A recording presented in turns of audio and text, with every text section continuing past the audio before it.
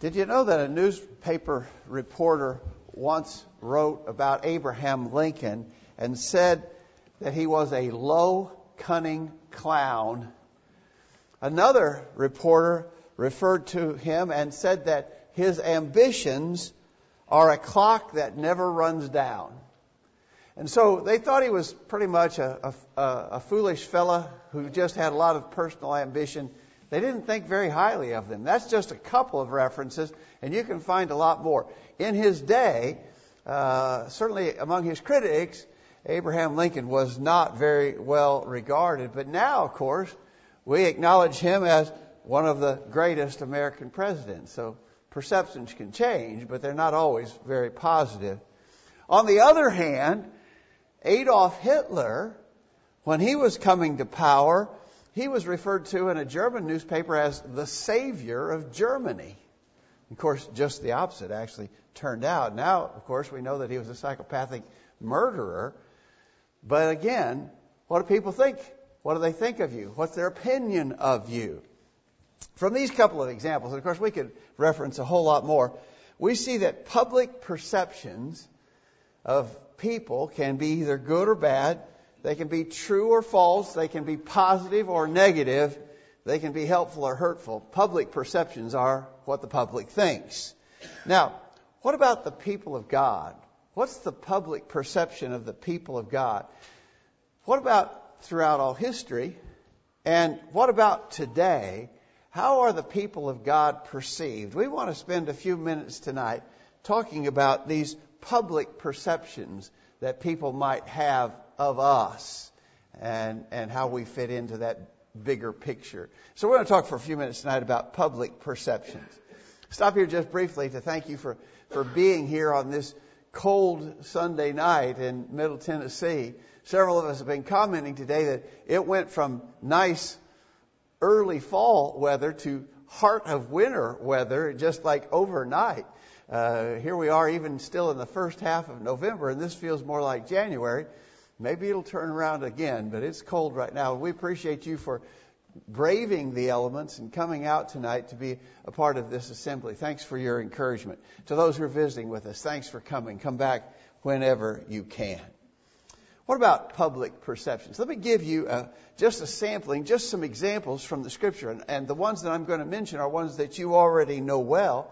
The first one comes from that reading that Garrett read for us earlier about Elijah. Elijah was viewed as he that troubleth Israel. Now, you know the background of this story, I think, very well. This was the time of King Ahab in Israel.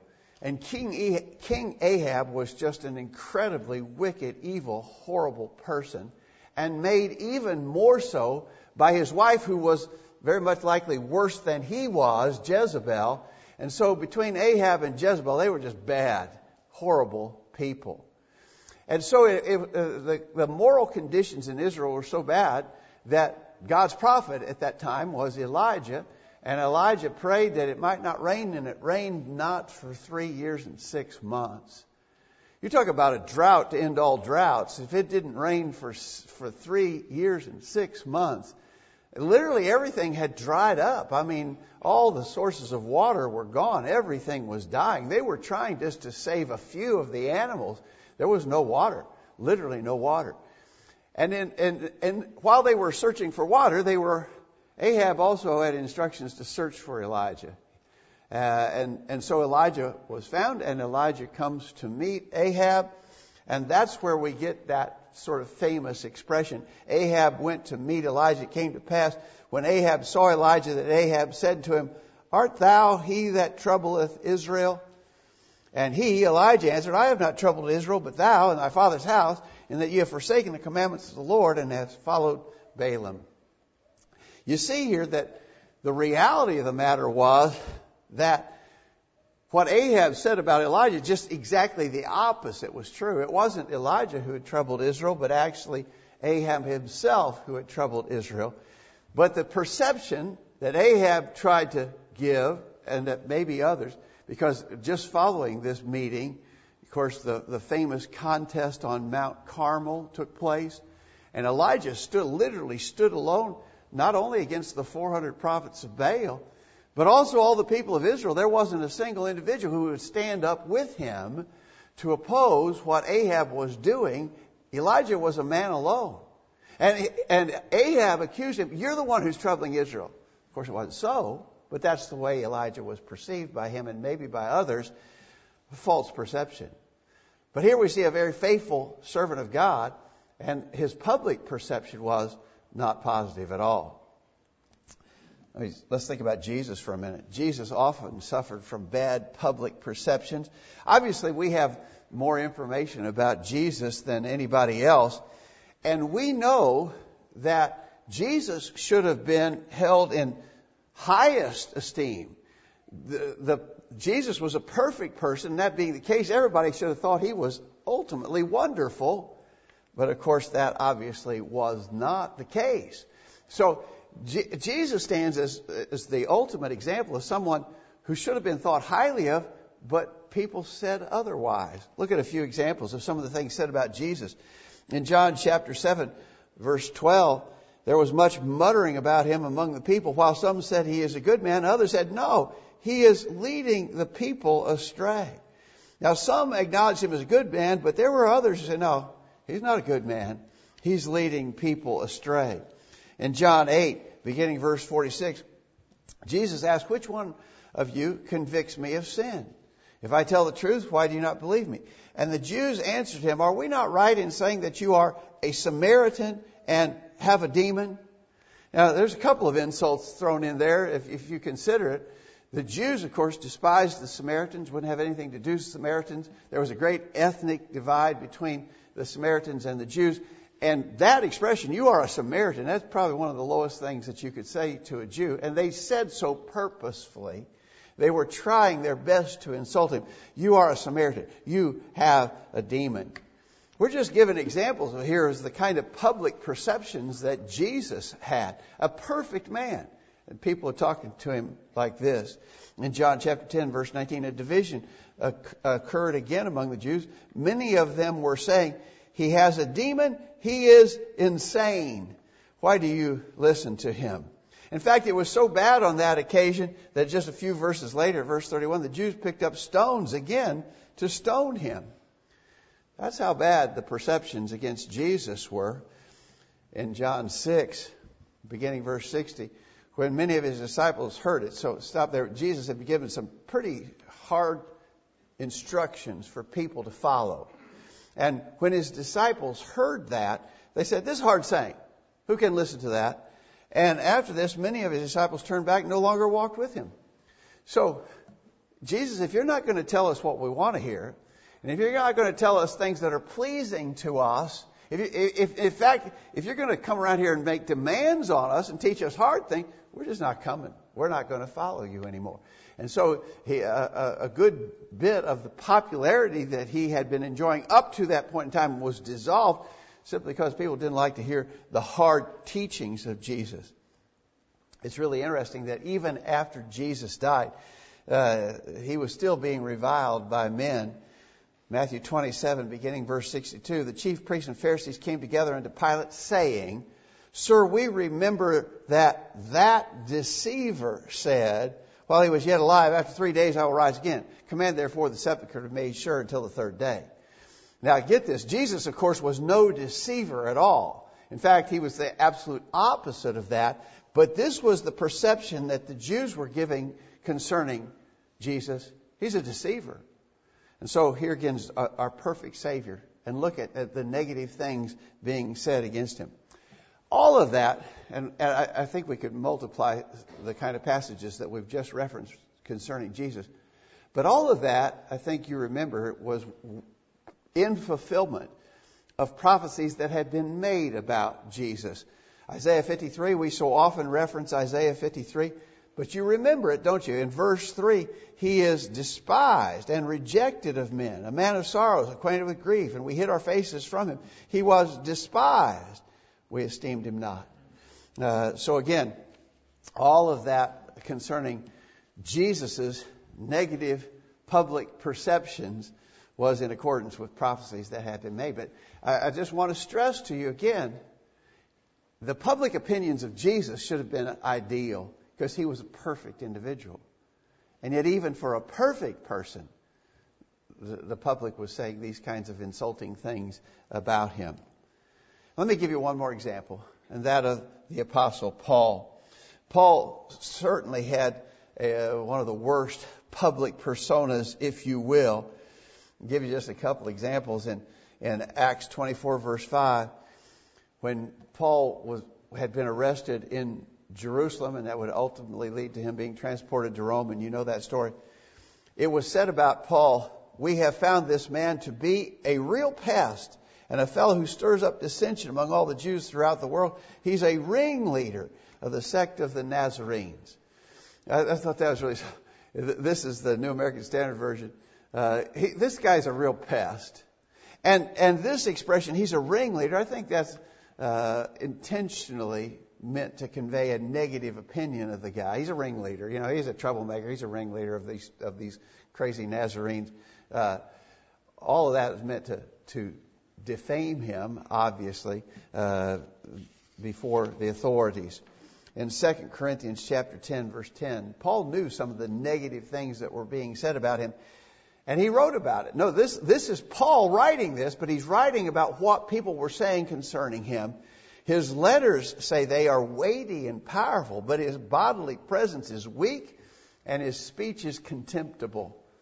Now, Paul wrote that, but he wrote that acknowledging the negative things that were being said about him behind his back. Later in that same book, in chapter 11, verse 6, Paul said, "Even if I am unskilled in speaking, I am not so in knowledge." No, Paul here may have been acknowledging that maybe his public oratorical skills weren't the best, but he knew that people were criticizing him in that fashion. And so, here's just a few examples, and I'm going to tell you, you can certainly literally multiply the examples of good and faithful servants of God who had negative public perceptions. People would often speak of them badly. Jesus is certainly the top example of that, but other faithful servants of God as well. Now, having said that, then let's bring it home to us. We will frequently deal with negative opinions of the people in the world. So I think we see a trend here. Elijah, Jesus, Paul. There's certainly a trend there. Good men, and the public is saying bad things about them. What about us? Well, wouldn't it be true that if we're being faithful to God, that the same sort of thing could and would happen to us? Jesus said that it would. Look in John 15, beginning verse 18. "If the world hates you, you know that it hated me before it hated you. If you were of the world would love you as its own, but because you're not of the world, but I chose you out of the world, therefore the world hates you. Remember the word that I said to you, a servant is not greater than his master. If they persecuted me, they will also persecute you." Notice, the world, he said to his disciples, the world hates you. But he said that's not to be a surprising thing, because a servant is not greater than his master. And that being the case, if they persecuted me, they will also persecute you. So Jesus is saying, this is going to happen.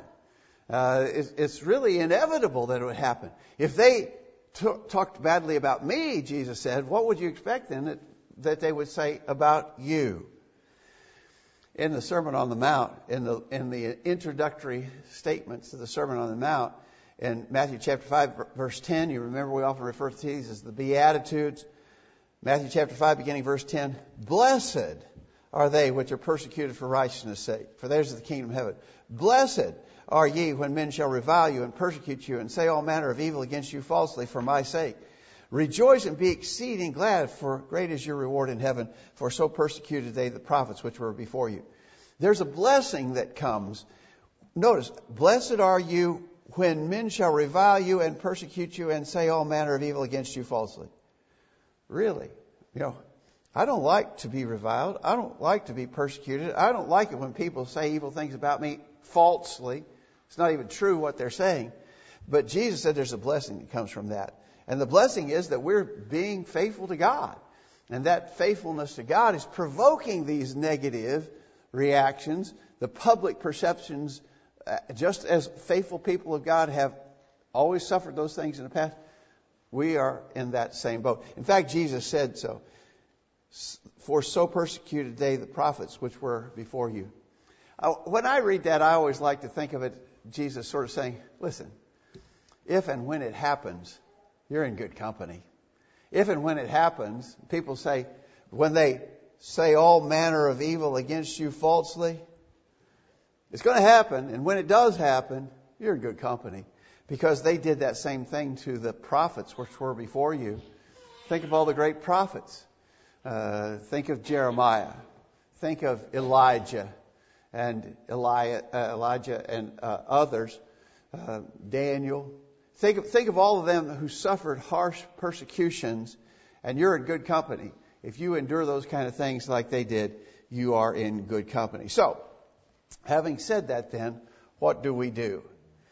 Well, I would argue, as we were just talking about, we should expect it.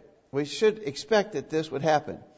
In the words that Jesus spoke, there's certainly a clear anticipation that what has always happened to God's faithful people will likely happen to us as well. And that being the case, we should not be surprised when it happens. We should expect it. It's coming. Jesus said that it would come. Could I argue with you for a minute that actually this is probably a pretty good self-test that we can apply to ourselves? If I am not being held in low esteem by the public, if there are not negative things said against me as I'm trying to live faithfully for the Lord, if I'm not provoking that sort of reaction that Jesus said, they hated me, they'll hate you. They persecuted me, they'll persecute you. If that's not happening, if that sort of reality is not coming true in my life, could it be because I'm not too much different from the world? If it's not happening to me like Jesus said that it was going to happen, maybe I'm too much like the world and there's no friction there. You know, the reason why the world speaks evil of faithful Christians is because there's a point of friction there, and the world doesn't like it. And maybe if I'm not getting that kind of negative reaction or that bad public perception, maybe it's because I'm not enough different from the world to even draw that reaction. You see what I'm saying? So there's a potential self-test there that we've got to be honest enough to apply. If everybody just thinks that we're wonderful, and if we don't provoke any of this negative public perception, then very likely we're not living up to the standard that we ought to be. So Jesus said to expect this. Notice what Peter said about this. In 1 Peter chapter 4, beginning verse 3, for the time past of our life may suffice us to have wrought the will of the Gentiles, when we walked in lasciviousness, lust, excessive wine, revelings, banquetings, and abominable idolatries, wherein they think it strange that you run not with them to the same excessive riot, speaking evil of you. So, if I was going to paraphrase this, and we've done this before, I would say that Peter says we've wasted enough time in our past living like the people of the world live. And then he mentions some of the things that worldly people do. And I would draw your special attention to this section because we've talked about this before. Excessive wine, revelings, and banquetings, social drinking is included there. And so in our former lives, we lived that way. And we did those kind of things. And we don't anymore because we're serving the Lord. They think it's strange that you run not with them to the same excessive riot, and they speak evil of you. Now think about that for a minute. Do people think that you're strange? Do you get that reaction at all? When you speak out, for instance, against social drinking, you know, we're becoming an oddity in the religious world. I'm sad to say we're becoming an oddity even among some of our own brethren. When we speak out against social drinking and people think we're strange, well, Peter said they would. Peter said they're going to think you're strange. If there are not some people who think you're strange, then you're probably not towing the line that the Lord has drawn for us. They think it's strange. Peter says they're going to think you're strange when you speak out against these things. they're going to speak evil of you. All right? All right? So, expect it. Expect it. It's supposed to be that way. It's going to happen when we're taking a strong stand for the Lord. So expect it. Furthermore, do not be discouraged from being faithful to the Lord. This, of course, is what Satan wants, and this is a tool that he uses. So, all these negative public perceptions, the goal of that would be to discourage us from faithfully serving the Lord. And Satan uses that tool very effectively. It's an attempt to get us to back down, to get us to compromise, to get us to be more like the world so the world won't keep attacking us. I don't like people to talk badly of me. I don't like people to think that I'm strange. I don't like people to think that I'm some kind of a kook or a fanatic. And so I'm going to tone it down. I'm going to compromise on some of these issues that cause people to attack me. I want to get off their radar screen, so to speak. And so I'm just going to sort of back down. Well, if that's our reaction, then Satan has won, right? Satan has won. When we face these kinds of negative public perceptions, we should not be discouraged from being faithful. Don't let that happen.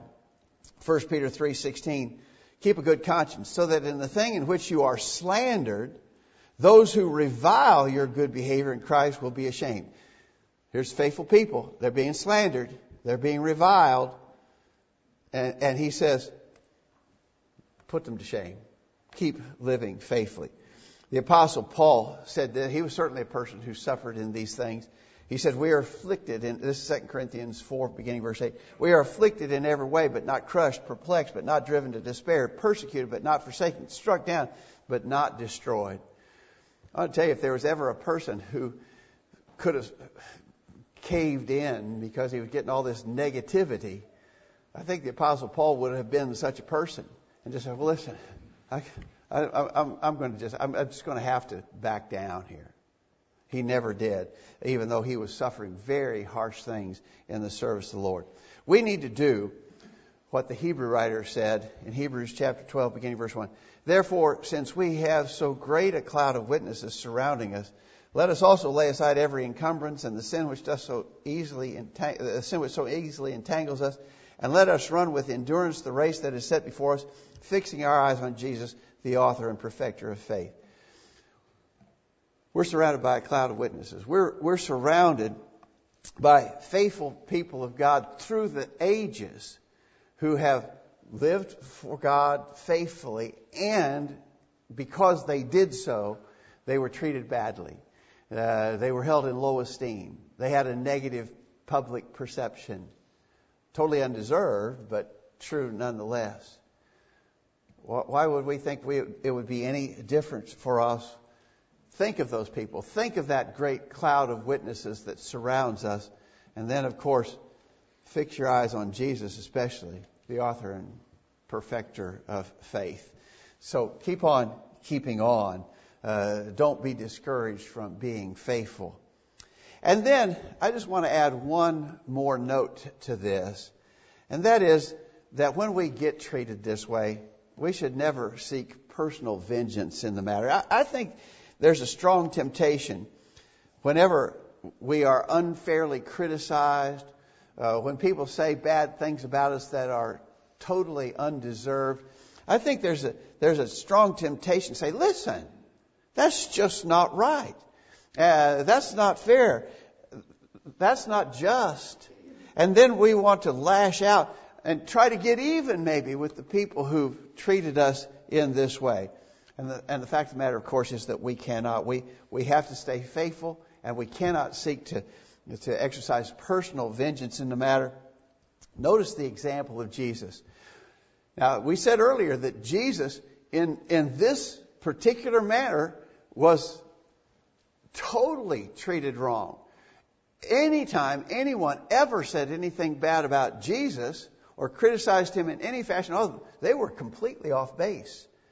But they did, of course. So what did Jesus do? How did he write? When he was reviled, he reviled not again. Remember, of course, to be reviled is to be spoken of in a derogatory way, to run them down. When bad things were said about Jesus, when he was reviled, he reviled not again. He didn't lash out at the people who were saying this against him. When he suffered, he threatened not, but committed himself to him that judges righteously. You want to talk about unfair and unjust.